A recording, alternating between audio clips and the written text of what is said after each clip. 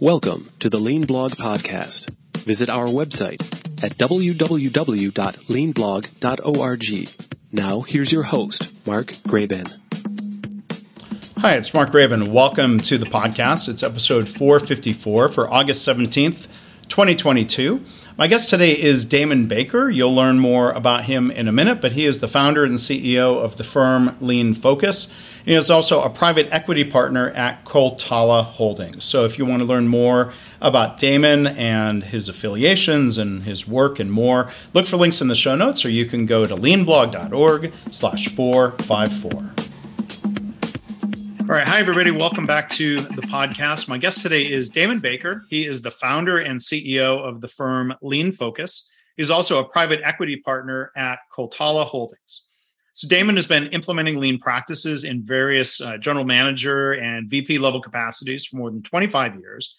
But it was at Danaher, a company I'm sure a lot of you, or hopefully most of you, have heard of, where he worked for 9 years. It was there that his passion for what we might consider to be true business transformation was really born. So he was instrumental in developing Danaher's company-wide problem-solving process. He was inspired to create a new comprehensive business system that enables organizations to improve on all fronts. So Damon has worked in a Shingo Prize-winning facility. He's a Shingo Prize examiner. And over his career, Damon's demonstrated hands-on leadership and facilitation of more than 500 Kaizen events in almost 100 major corporations in 16 different countries. So with all that, I know we're going to have a great conversation here today. Damon, how are you? Great. Mark, how are you doing?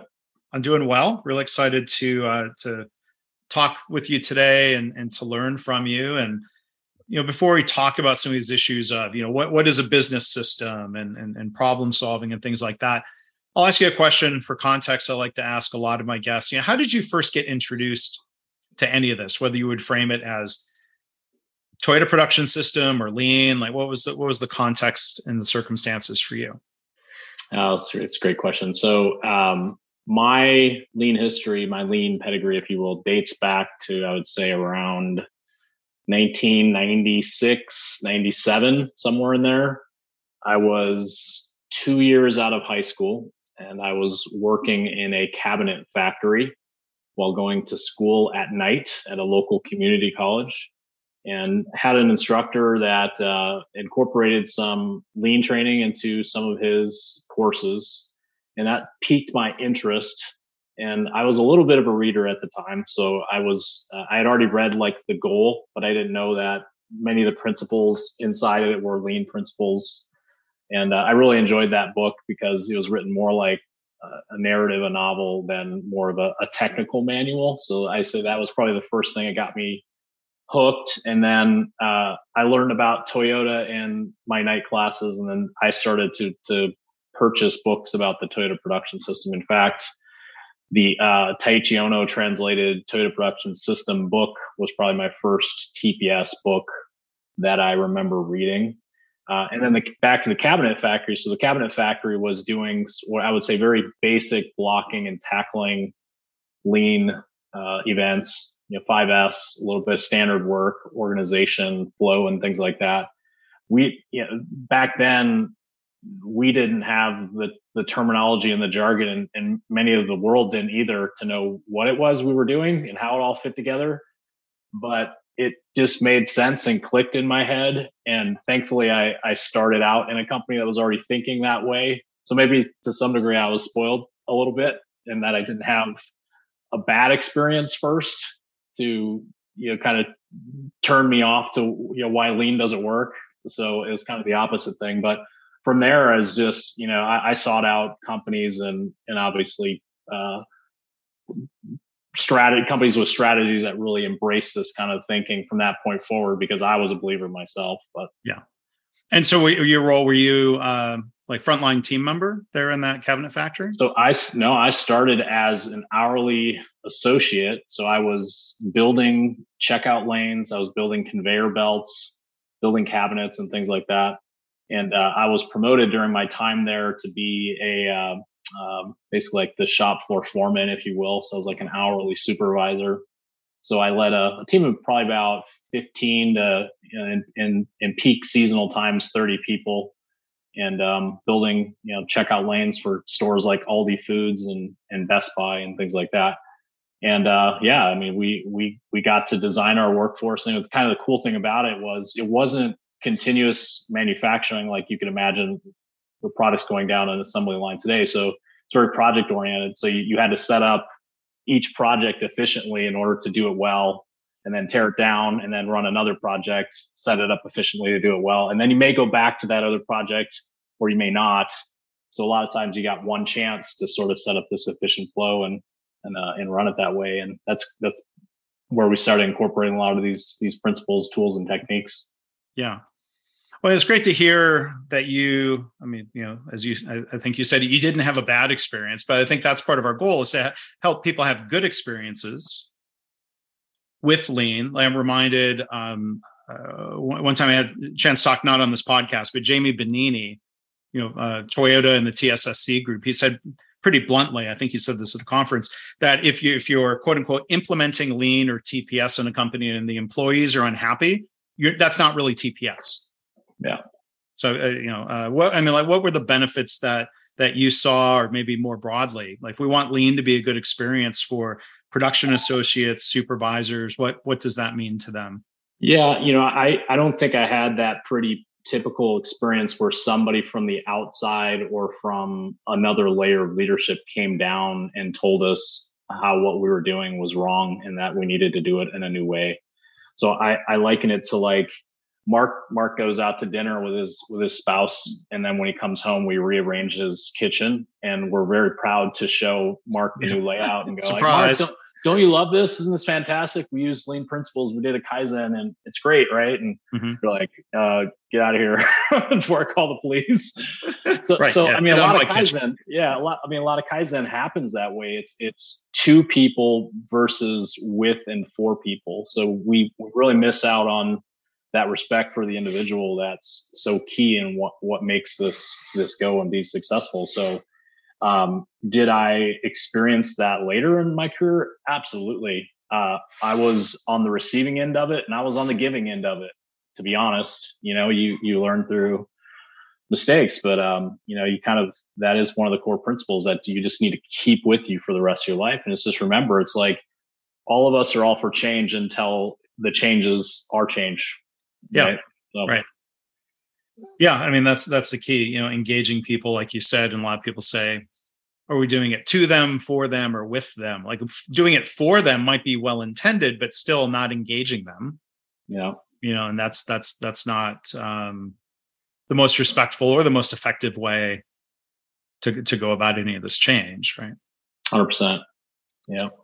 I mean, so going back to books and thinking about your starting point, you could do a lot worse than a Taiichi Ohno book is a starting point, and I think a lot of people who maybe don't get exposed to that, they don't pick it up. There are so many books. If you go search Amazon for a book about Lean, you probably wouldn't find the goal coming up as a search result. They may show up in that strip of like people also bought, we can talk about that maybe, but there's a lot. I mean, there are a lot of random generic Lean Six Sigma books that I think would be an awful introduction to Lean.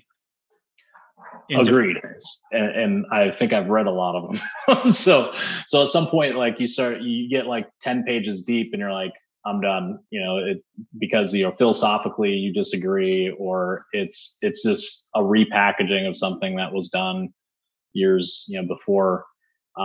But there's some ones that really stuck with me, and I don't want to make the whole podcast about like our book list, but the one that really stuck with me that I felt like I read it and I could go do some damage in a good way was Gemba Kaizen, and it was just like, and I think I picked that up at HNI Corporation as part of the onboarding. Everybody got a copy.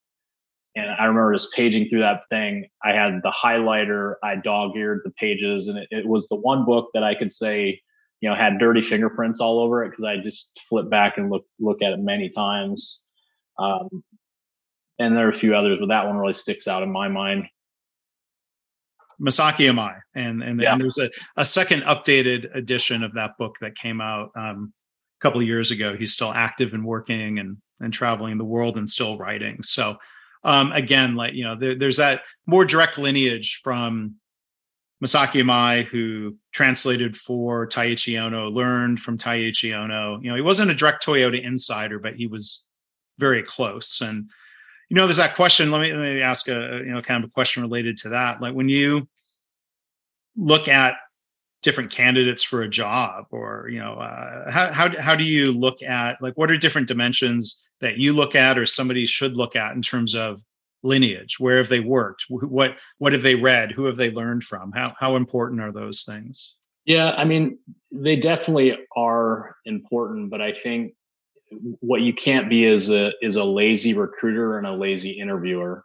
And I think even in our recruiting practice, which is a big part of what we do, sometimes prospective clients will say something like, just find me somebody from XYZ company that knows how to do the XYZ business system. And just because somebody worked at a place does not in any way mean that they're expert at applying those tools. And sort of the analogy I make is there's really like 4 personas associated with a business system. So there's architects. So if you sat them down, they could take out a sheet of paper and design a business system for a company, looking at that business and who they serve and whether they manufacture or they're service oriented, because they've seen enough of it that they could tailor make it for you. They could give you the blueprints for it. So those people are very, very skilled, right? Not a lot of them around. Then there's builders. So they can take the plans, right? And then they can go install that system inside of the company, right? But the plans were not developed by them. So they're more of like the blue collar doers. And then a level below that are what I call tradespeople. So think in building a house, you've got plumbers, you've got, roofers, you've got electricians, there's specialists. So inside of a business system, you can't be expert at all of these things. Some were to say we're expert at the DBS system. That's nonsense, because there's, close to 100 different tools inside of it. So within that toolbox, there are specialists. Are you a growth oriented practitioner that knows how to do front end continuous improvement tools, or are you more shop floor SQDC focused, right? And then the last tier, and these aren't like, I'm not saying that one's positive or negative or another, is kind of the way it is, are the homeowners, the people who use the house, right? So inside of a company, there are people who use the system, but they couldn't facilitate, teach, install, or architect any of it. So when we interview people, we're trying to figure that out. Like, who are you? And you can be several, depending on your career trajectory and what you've done and the things that you've accomplished. But that's what we really try to tease out of people. Just because you've been at some great place that's well known, you got to dig a layer deeper. So I think of it more as like it's table stakes to get people into the conversation. Then you dig deeper into that. But then you look at some resumes and you go, well, geez, they've never been at a place. Do I toss it aside? You can make mistakes in that regard too, because you don't know somebody's history. Like, who did they learn from? What did they read? What experiences did they have? All those kinds of things play into it. So I wish there were some easy way to say it's always these type of people from this place, but there are some real hidden gems that you just wouldn't expect by just digging in and asking the right questions. So to recap the key point in the headline, don't be lazy about it. Do the work. Yeah. 100%. Yeah. Because, even a company that you might not think of as a lean company could have a handful of people that really, deeply embrace different lean philosophies, or it might be hard to find people who really embrace that, but it's not a natural fit where they're currently working, right? So there might be some people then that really get unleashed by a different environment and different leadership. Yeah, the way I describe that is taking the saltwater fish out of the saltwater tank and putting them in, or out of the freshwater tank and putting them back into the saltwater tank. Putting them in the right environment. Yeah. Well, I was going to make a different fish analogy. If you talk about somebody who's only worked at let's say Toyota, or only worked in a Danaher business, it was a mature Danaher business system company. What's the old expression that the fish couldn't, I mean, fish can't talk, but the fish couldn't explain the water that's in the bowl around them. It's just, it is, right? It's just, they take it for granted. It sustains them. But how would you explain that to a dog? Yeah, it's an interesting feedback. We did try to recruit some people from Toyota within Danaher, and this is in no means a slight against these people or Toyota or their experience or anything like that, but they came in and they were trying to implement a version of TPS, and we really had 40 different companies inside of Danaher that were completely different product lines and markets and customers and things like that. So you couldn't take a version of TPS for automotive and come in and copy and paste it. And when it didn't work, it's like, what do you fall back on if that was your experience? So you didn't have all the repetitions looking at all these different situations of applying these concepts and tools. So they were like a fish out of water. So I think probably they were in a friendly environment culturally, like problem solving and support from leadership and things like that. But when they would run into an impasse and it's like, geez, well, that is different than I've seen. I don't know what to do next. And, the machine sort of starts smoking. So, yeah. So we're going to come back to this in a minute, the difference, the two letters that are different between TPS and DBS. But before getting into that, I mean, the other thing you made me think of was, you talk about starting your career, there's learning, right? There's learning lean, or however you're going to frame it. Somebody comes right out of college into, let's say, a Danaher business or some other company. There's a lot to learn. There's less to unlearn. Like I remember, at General Motors, I started my career there in 1995. I was young and impressionable and was ready to learn from the people there with TPS backgrounds.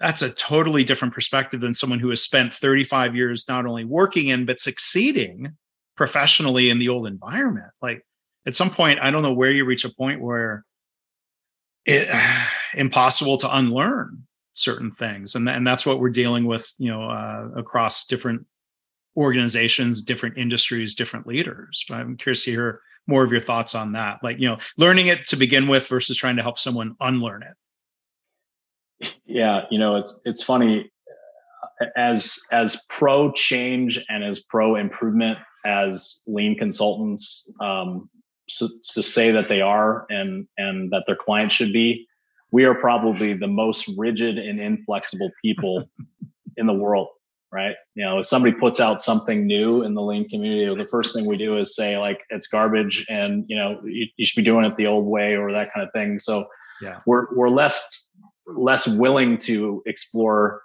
new ideas. And that's not a phenomenon unique to lean practitioners. That's just humanity in general. Sure. It's like the longer we're on this planet, the more we think we know and mastered. And it's, I think the first battle you win every day is with yourself, and recognizing that I haven't seen or learned or mastered everything. And how do I approach what I do with this beginner's mindset all the time? Now, it's a little danger of doing that in consulting, because you don't want to show up at the client and go like, well, I don't know. What do you think? It's like, let's figure this out together. It's like, well, why did I hire you then? Yeah. So it's a balance. But I think, even, I'm 25 plus years into this, and it's like every single time I teach something, facilitate something, I take something new away. And maybe it's not a technical feature of it, but it's maybe a better way to deal with a people situation, or how to get followership, or, something. It's, are you continually reflecting on the way you do it, and could you be doing it better that point forward? That's, to me, the spirit of the culture we're trying to build in the company, isn't it? Like every day a little better. And well, the company is an inanimate object. If the people inside of it don't subscribe to that, then the company can never subscribe to that, because it's just the sum of the total parts. So how do you find people in your organization that truly approach the world that way? They're out there. There's a lot of them out there, to be quite honest. And when you surround yourself with a lot of those kinds of people in a company, it's pretty powerful stuff, because egos wash away.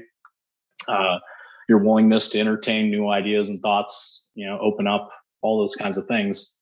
It's when you think you've mastered the universe that's in trouble. You start thinking we have no problems, we've figured it all out. So we could probably make another podcast of companies that went out of business because of the culture from the top that really espoused that belief. Yeah. Yeah. And those are some really powerful points. And it can be a struggle sometimes to try to find balance, right? So, I think people in more recent years, if we were trying to coach problem solving and people talk about, leading by asking questions, don't give people answers. Yeah. But then to your point, if you take that to an extreme, you might get thrown out the door as a consultant. I think I don't know if I take credit for this. This is my Friday afternoon brain. Can't help it. The old joke about, the client asks the consultant what time it is, and the consultant says, "Hey, let me borrow your watch." Yeah. Something like that, right? Yeah. So maybe the extension of that is the lean consultant would ask, well, what problem are you trying to solve by knowing what time it is, or something obnoxious like that? I don't know, but we have to be careful, huh? Yeah, I think the danger is in following anything exactly to the letter, which is also a contradiction and a paradox to what we teach, which is follow the standard. So when you follow the standard, sometimes that replaces thought, right? So you don't say, well, you go into a situation, an airline counter, and it says, well, here's how I'm supposed to respond to this situation. And they forget that there's a human being in front of them, and that actually use some common sense and some empathy from time to time to figure things out and maybe make the right decision regardless of what the playbook says. So, things like I should use the Socratic method each and every time I'm, practicing lean, I think is not doing the world any justice. It's like, do we really want to ask the force behind us, like, hey, do you think we should charge that hill? Is this a good idea? As the bombs are flying. Yeah. I don't know. What do you think? Let's talk about it. Let's do a Hansei section. And so sometimes you have to make decisive decision. Well, there might be a balance, and I don't have any experience in the military, but I think of General McChrystal's book Team of Teams and talking about commander's intent. So maybe there's balance to be found if a leader says, or even a consultant says, we need to do this, and here's why. Now let's figure out together how to do it. Yeah. I think that can be a helpful balance, maybe. For sure. Again, buy-in, followership, ownership, all those things is what you're after. Because when you leave, you want them to think it was a good idea and continue that behavior. Yeah. And again, maybe back to something you said earlier, if they're having a good experience with lean, if it's helpful to them, then they're more likely to go with it and to make it their own and to sustain things. But you bring up this important point, about standards, like how standardized is standardized. Like I think of, like, here's a healthcare environment. You could have standardized work that says the person at the front desk should promptly greet the person who walks in and do so in a friendly way. Like, you don't have to script the exact words, like, to make it robotic. So what are the important things what are the important standards that affect safety or quality or other important dimensions? We could figure that out. And then it's attributed to Ono or MI. Without standards, there can be no Kaizen. The idea that the standard shouldn't be carved in stone. Yeah, right. Agree wholeheartedly. And creating the mechanism for people to elevate and communicate where they think there's an opportunity to improve upon the standard, which oftentimes there isn't. It's like they're just sort of put into a situation where they kind of just have to deal with it, and their voice isn't heard or changes aren't made. And then people get discouraged and fall back on, well, this is the way we've always done it here. Yeah. So I want to come back to that question again, kind of interconnected questions, and maybe there's an interconnected answer, or you can talk about one at a time, your choice. But again, the difference between TPS, Toyota Production System, to Danaher Business System. Why the language business system? How is that different or better or more appropriate for Danaher? And then maybe this is an easier one to answer. Why call it a Danaher something instead of the Toyota something? Yeah. So I probably wouldn't be doing the Toyota alums any justice by making an assumption as to what's inside of TPS, because what I don't know is, you might ask some Toyota people, say, look, well, TPS is inclusive of other things that we do outside of the factories as well. We just happen to call it TPS, because I've run into some ex-Toyota people that say, yeah, we do TPS in sales and marketing, and we just call it TPS. Like, we don't have, it's not the Toyota Business System. So I won't make any assumptions about whether one is more complete over the other. The one that I can speak to is obviously one I had some experience with. So, the origins of it, and all this is documented online, so you can read it in books that Art Byrne and George Koenigsegger have written, and Mark Deluzio from Lean Horizons has posted about. So it started off as the Danaher production system in the late 80s, early 90s with Jacobs Vehicle System, which was the first place they did the first lean conversion with the group from Shingijutsu with Mikao. So it was referred to as the Danaher production system, and because they didn't know of any other ways that this could apply outside of the four walls of a factory. So it was a very production oriented thing, right? So it was over time that it became the business system, when they started to understand concepts like strategy deployment, or Hoshin Connery, we called it policy deployment at Danaher. And then we started making acquisitions like Fluke, which was one of the acquisitions, I think early 2000, which Larry Culp actually was the president of for a while. And they brought with them, as part of the acquisition, a lot of different commercial front end tools that they were using, like voice of customer, segmentation, some what we would know today as lean product development tools, and would apply to R&D. And we're like, wow, well, like, they were doing a great job on marketing and sales and things like that, and product lifecycle management was another area they were really good at. So then those things got adopted into Danaher production system, and then became this collection of tools that could be applied outside of just the functions of operations, right? And it slowly grew over time. So it's like applying Kaizen to the business system itself.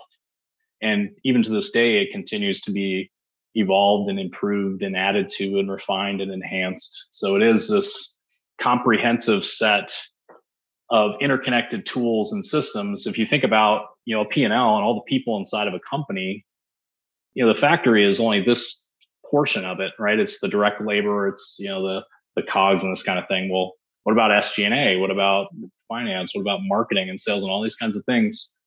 There wasn't a toolbox for that. And in most companies, there isn't a system for that, or there is, but they don't think of them as being connected, which is right.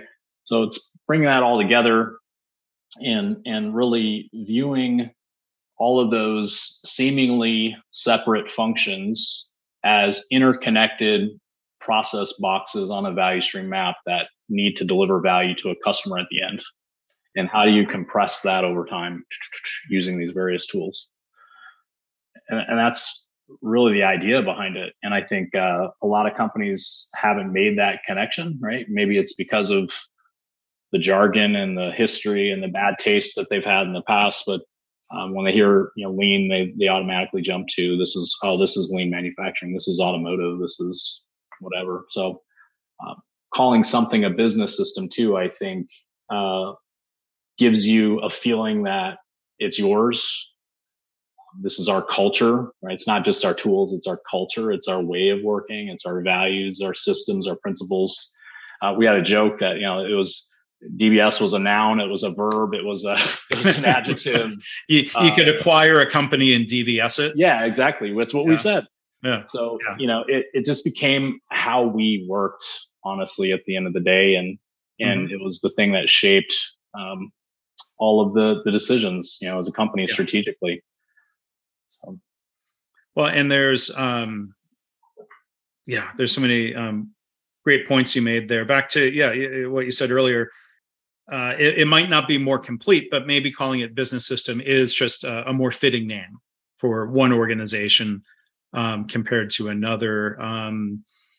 If you're hearing the words and you're in sales and somebody says DPS, Danaher production system, you're like, oh, that doesn't apply to me. I'll keep selling where, Yeah. But it's funny how people like to fixate on how we're different. It's starting in manufacturing, right? We don't build cars. What we build is more complex, or what we build is a continuous flow of something, or, then, of course it happens in healthcare. But, I would love to go back in time. This would be the worst use of a time machine, but to go back to a moment at Toyota where somebody was trying to explain, let's say, Jidoka and concepts from the loom business. Yeah, we don't build sewing machines into Toyota's new car business, and somebody might say, "Look, we don't build looms; these are much more complicated." But if that ever happened, they got past it. Yeah, and I hope there's an opportunity for others. But earlier you talked about that first company you worked at not having a bad experience. Maybe a name for something like this in a company like this is a low bar. It shouldn't be off-putting, whatever phrase it is, right? I mean, there were some in healthcare who used the phrase production system, and I always kind of cringe and think, I don't know if you're really doing yourself any favors. You may be wanting to honor the Toyota people you've learned from, but you could call it a care system. There's all kinds of things you could call it. You could call it a management system, an operating system. Yeah, there's some common fallacies there too. Like you also hear like program, like this is our program, which sort of, the semantics of that implies that there's a start and an end, which, it should obviously have an end. Or implementation has the same connotation, right? Yeah, 100%. So when we talk about words and calling something a business system or the X company, whatever system like that in a way that's internal marketing. So maybe just to bridge to, something you've said, and I want to hear your thoughts on that the lean community has a marketing problem. Why is that? And how do you define that problem? Yeah. So at the risk of being controversial, I guess, please do. That's going to be good for listeners. Yeah. So, we interview literally thousands of people a year through our search practice. And that's not an overestimation. It's thousands. And when you interview people, you obviously you're asking questions to understand their breadth of experience and will they be able to go in and affect change in an organization and implement something that the CEO will care about and listen to and lean into. Right. So when you launch a product or a service, you are designing that product or service for a customer. What's the problem that this product or service solves? What pain does that customer have today? And how does this product or service solve that pain? And then you design your product or service around that, your marketing messaging and your branding around it, and your selling process all around that. And I think everybody understands that. It's like, yeah, that totally makes sense. So a CI person, in effect, is like selling a product, and the product is lean. I'm trying to sell the organization that lean or a business system, whatever terminology you want to use, is something we need to be doing as a company. And I have customers inside of my organization that I need to sell that idea to. And in order to do that effectively, I need to understand, just like normal customers, what are their pain points? What are their hopes? What are their fears? What are they problems will this solve, and that kind of thing. And then change the delivery of my message based on who that focus group is or who that persona is inside your organization. So I'll give you an example where like I'm marketing a message. You've ever seen this? Like people send you a spam email like, hey, do you want to buy some staples? And you're like, I don't use any staples. So you just delete those messages because you don't care. It's not solving a problem. So a lot of CI people walk into an organization and go, we need to create a bunch of black belts, black belts, black belts, black belts. And then they advertise that to every level of the organization. It's about black belts, black belts. And the CEO's going, I care about sustained profitable growth. Mm-hmm. I care about social responsibility. Like these are what's on the agenda of the CEO. And it's going to be different by CEO, but most of the times sustained profitable growth will be on every CEO's agenda. I mean, some will look for this, some will look for hitting this quarter's numbers, but hopefully they're looking for sustained long-term growth, right? Yeah. So, how do you tailor your messaging to deliver a message that shows how these things help to solve those problems? And it's a hard thing to do if you yourself don't understand the mechanics of what it is that they're trying to do. So P&L understanding. When we interview a lot of CI people, this is a huge gap in the CI communities. They can't read a P&L. They can't tell you how this tool impacts the financials. Talk to me about working capital improvement. Which tools in the toolbox would you use to drive working capital improvement in the business? And then they'd say, well, what's working capital improvement? Right. So that's what I mean is, and a lot of times it's like these conferences and these seminars are like echo chambers. The CI leaders, it's not CEOs going there. It's mostly CI professionals going there.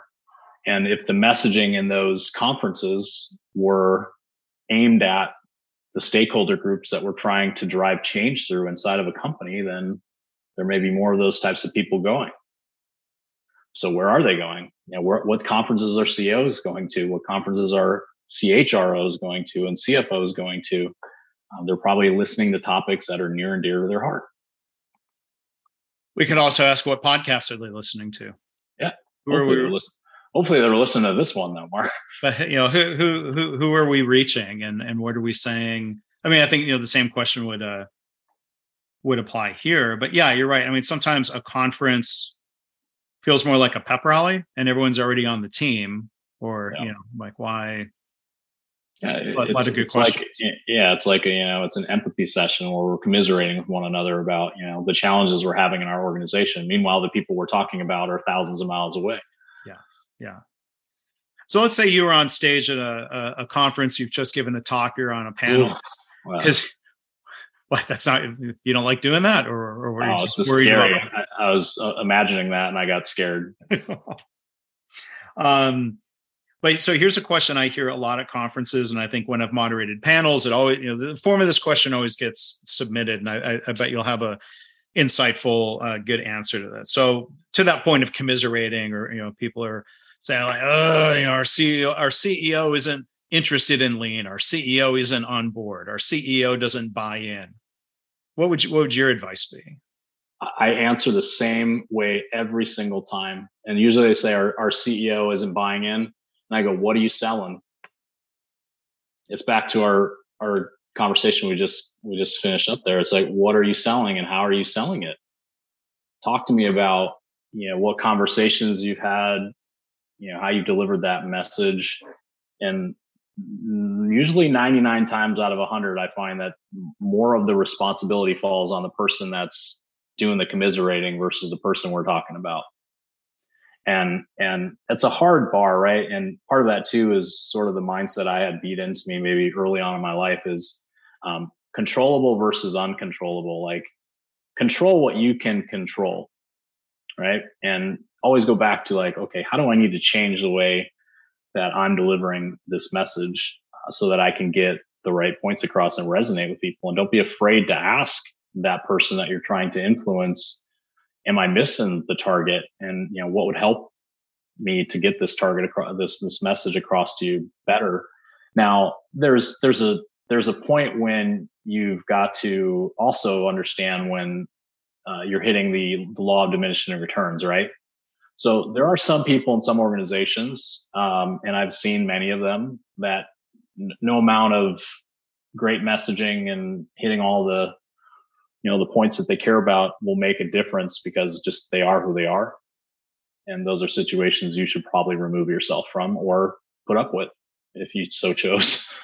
Yeah. There's that choice. And back to that point of, can somebody unlearn their knowledge, what they're convinced of, their mindsets, their experiences? I think, let's say, John Toussaint, who had been, a CEO in healthcare, was a lean zealot, if you will, and really drove, culture change. And I appreciate the humility where John will tell people, it's like, look, he didn't always think this way. He had great mentors, people who can't, like George Koenigsegger, the name that you've already mentioned. that John had great mentors, but I'll give John infinite amount of credit that he was willing to put aside old behaviors, old mindsets. Like, he changed. He wasn't someone who came in new to healthcare, learning from all these people, and then, okay, well, then someday I can apply this as CEO. He had already been CEO, or he'd been CMO. I think he became CEO and then launched all this. But either way, like, he showed that ability to change. And like you said, some people don't have that in them. Yeah, and you can usually pick up on it in the first 30 minutes of talking with somebody. It's how many questions do they ask of you versus how much talking they do at you. Yeah. But I was going to ask one follow-up question. In the different ways that you and Lean Focus or in private equity interact with different CEOs. I mean, what percentage of CEOs are a quote unquote lean zealot to the order of, let's say, an Art Byrne, or even aspiring to be that if they're not an Art Byrne? Yeah, it's realistically, it's probably single digits. We're talking Art Byrne, Larry Culp, level of engagement. And I think there's a lot of factors at play, one of which you've already mentioned, which is when you take a person who's been successful and they've been rewarded with roles and compensation and adulation and all these kinds of things, and now they've reached the pinnacle of their profession and they're running a publicly traded company and they're the CEO. There is this tricky thing that happens inside your head is the more levels you move up, the opposite of what you think would be true happens. You get less feedback from others the higher you move up in an organization. When you're a middle manager, oh my gosh, you've got 17 development plans and 360s going on. But when you're a CEO, people are less willing to come to you and tell you what they think of your performance. And your boss is really the board and shareholders, right? And they let you hear it, but the tens of thousands of employees are oftentimes too afraid to tell you what you need to hear. So if you're not hearing feedback, you fill the void in with, well, I must be doing everything great. Mm-hmm. Therefore, I need to just keep doing what I'm doing. Yeah. Well, like in any business, you would say a lack of complaints does not mean you're high quality. Yeah. Right. So, I think what separates guys like Art Byrne, Larry, and others is no matter what level they've reached in their career, they've never allowed that fatal mistake to happen. They've always grounded themselves in reality. They've always asked for opinions of things and worked collaboratively, and have never thought of themselves as being above doing any of the work required at any level. So that's, again, we're talking about single digit % of people as their special traits of people.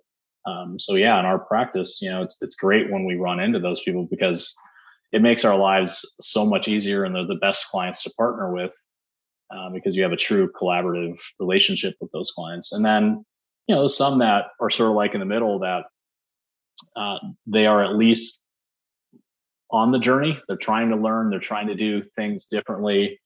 And then, there's, thankfully we do a pretty good job screening on the front end with CEOs to see where their mindset's at. And we ask some very pointed, direct questions like, this is what it means to be a lean CEO. Are you ready to do these things, X, Y, and Z? And if not, why not? Right. So we're trying to see where their head's at. And there are clients we just don't work with because of how that dialogue goes, because we know what that's going to look like, and it's not that we don't like them. It's just, we're just not a fit for each other. Sure. So not bad. More like a vendor versus a partner. Right. Well, I'm glad you clarified single digit %. That's less bleak than a single digit count of them. 5%, Mark. If you want to hold me to it, 5%. Let's just throw a number out there. Yeah. It's one of those unknowable numbers, but yeah, I'm sure you're directionally correct. But Art Byrne, one of his books. See, I associate him now with the book. I call him Art Book. Art Byrne's one of his books was called The Lean Turnaround, and that book I think was absolutely intended, for CEO readers to tell them, like, at the more detailed level, here's what a lean CEO does. And I would love to find out, I'm sure he would too. Maybe he's gotten feedback, hopefully. How many CEOs or wannabe CEOs have read that book versus lean facilitators and lean consultants and others? But he took a good swing at it, and he continues to share his lessons and his experiences. So always appreciated. It's weird. It's like lean I liken a lot to losing weight. So there's some analogies here, right? So if I ask you, Mark, how do you lose weight? You know the answer, right? Gosh, I mean, we know what to do, right? But eat better. Eat better, eat less, exercise better, exercise more. It's like two things, right? It's diet and exercise. I mean, knowledge doesn't translate into action always. So there's, if you were to ask everybody in the world that question, most people would give you the answer. And I think lean is similar in a regard. It's like, these are common sense things. And yeah, we know that it makes sense to eliminate waste, and we know that it makes sense to do all these things, but why is it so dang hard? Because it requires discipline and behavior change and commitment and accountability. And those are all things that we suck at in our daily lives, let alone our business lives. Right. So, there's a type of person that fits a lean culture, and those are disciplined people. Danaher, we used to call them, we look for insecure overachievers. That was one of the criteria. Find insecure overachievers. They're disciplined. They continually stretch themselves. They're driven. They sort of run to problems. They run to pain, if you will. But that, it's not the whole world, and therefore the whole world will not be Toyota, because of that fact. Yeah. Not every company in Japan is Toyota. That's an important lesson. Yeah. First time I went to Toyota, I was like, I can't wait, to Japan. I can't wait to see all these lean companies in Japan. And we went to all these companies. And I'm like, what? These were horrible. It's like, you thought this was like lean nirvana, and it was nothing. It was just like the US. You got average companies and above average, and a few world class. Yeah. Yeah. And, it's hard to generalize, and as your experience shows, and I've had some opportunity to work in other countries, I think it's less about national culture, and it's more about company culture, where you can have, Toyota's been successful in other countries, just as one clear example. I think they weren't sure at first, when they came into America. There was a experiment called NUMMI, and they're here to stay. I get asked this question from time to time. I'd be curious to hear your response to it. So I'll get asked, are there certain countries that would have an easier time of doing this? If they're to implement a lean business system way of thinking, are there certain countries, because of their society and their norms and their values, that adopt this quicker or easier than maybe the US or Germany, as an example? How would you answer that question? I don't know. I mean, there's only one country that I've really grown up in and lived in. I mean, it's pretty damn hard to do this in the United States. I mean, is that because of national culture? I mean, like rugged individualism, does that cause a problem? But I've seen a lot of companies where you have an amazing team environment, right? So is it a matter of hiring people who share your values and mindset and approach to things? It sounds like a cop-out, but it's hard to generalize. I mean, what I've learned about Japan is, for every reason you could point to of why this would be quote unquote easier here, they can point to another problem about why it might be more challenging, right? Yeah. You might say go to stores, and people who wrap up something that you purchased, they follow such a disciplined routine. Look at that. It's standard work. Hooray. But that same organization might not encourage Kaizen, right? So there's this kind of, generalizing this Japanese mindset of harmony and don't make waves, and you might not speak up unless you have a company that really goes out of its way to encourage it. So those are just two things. I'd say, well, it's easier because of this generality, and it's harder, because of that. But I really think it's up to the company.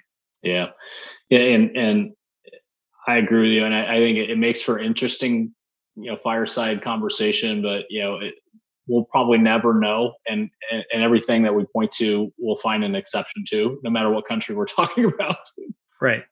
Because again, like Toyota has been successful in many continents, in many different settings, and they would, I think it's. I would rather try to steer people away from that and think about what culture are you building or what culture are you changing. Depending on, are you a greenfield or a brownfield? Are you a startup versus a 100-year-old company? All right. But yeah, gosh, there are many, many, many things we could talk about, if not debate. But I want to ask a couple other things for you, Damon, and this has been fun. So maybe we can do this again sometime. Tell us first a little bit about Lean Focus. I mean, you mentioned the search part of the business. What are the other things that you and the firm do? Yeah, so we have a consulting practice, and in the consulting practice, we're using what we refer to as our Lean Focus Business System, so 3-letter acronym LBS. And it's comprised of a growth toolbox, which is more your front end, sales, marketing, R&D, and so on. And then we have consultants that specialize in that area, and they would have been in industry. They would have been people that led those functions or would have led P&Ls inside of companies. So they've been practitioners in that regard. And we have your more traditional lean consulting practice within that, which these folks would have been VPs of operations, leading plants and factories and so on. There's a lean toolbox. And then we have a leadership practice, which is more people systems. So talent succession planning, mission, vision, values, performance appraisal process, org and talent design, that kind of stuff. And those three practices come together when we partner with the client to create really an enterprise-wide transformation. So again, we're trying to get clients away from this idea that lean is this shop floor focused activity, and that it's more of an integrated set of tools and systems that work together to drive value creation inside of a company. So that's what the consulting practice does. And we've got about 30 people that do that. And then we've got the search practice, which you already mentioned. And for those same clients that we're partnering with on the consulting side, we're uncovering talent needs, either because there are vacancies in the company that need to be filled. And when they want to fill them, they want to fill them with lean-minded talent that can accelerate this rate of change and adoption and culture and things like that. And then we help design new organizations, because many of these companies that we're working with don't have the structure of the organization to support this going forward. So we design it and then fill those roles all the way from the CEO of the business we've placed down to manager, director level, and everything in between. Common thread being they've worked in, have experience with, and can facilitate and drive change using this type of thinking. Then the third part of our business and last part of our business is learning solutions. So we'll actually license our tools. So if a company is interested in creating their own business system and they don't want to spend years and millions of dollars working with subject matter experts to create all this stuff and have it all work together, they can license our stuff. We put their logos on it and so on. It's a business system out of the box. And they can also avoid the intellectual property challenges of, people coming from other places like, right. Oh, when I worked at Toyota, here's what we did. When I worked at, right. And there's too much of that, unfortunately, going on around the world. Sure. That if legal teams knew about, would probably lose sleep tonight. So that's the three parts of what we do. So leanfocus.com is the website. I encourage people to go check out the site. The Lean Focus Business System. I got to pick on you though, Damon. That's 4 letters, and you made it or 4 words, and you made it a 3-letter acronym. Always trying to eliminate waste, Mark. It's like the Toyota family changing the name of the company to Toyota, right? You have some leeway reducing waste in it. Yeah, there you go. The F is silent. Right. Well, thank you, Damon. So, hey, I'm going to ask you because there's so many things that we got in here and talked about today. I didn't leave time to really ask you about the private equity work. If you're okay with that, let's do sometime an episode talking about lean and private equity, the differences, differences in private equity company approaches. And there's something that you've introduced me to called the Ownership Works Initiative. That I think if it's all right with you, let's do another discussion just about all of that. It's great. Look forward to it. all of that and whatever else we end up veering into. We can, I jotted down, but we won't get into. This is something people love debating online. Lean versus theory of constraints. Goldratt versus Ono. It's just a lot of arguing, but we can have differences between Lean and Six Sigma. I see that chart on everybody's LinkedIn feed. And a lot of that is back to the point of what I'll call the bad Lean Six Sigma books. Or it's a bad introduction to Lean when they say, here's final question and get your reaction to this. When people say Lean is all about speed and Six Sigma is for quality. It's nonsense. That's all that needs to be said. So Damon Baker has been our guest again here today. Damon, thank you so much for being a guest. It's been a lot of fun. Great to hear your insights and your stories and a lot of great stuff here today. Thanks again. Thank you, Mark. Look forward to it again. Take care. Okay. Thanks for listening. This has been the Lean Blog Podcast. For Lean news and commentary updated daily, visit www.leanblog.org. If you have any questions or comments about this podcast, email Mark at leanpodcast@gmail.com.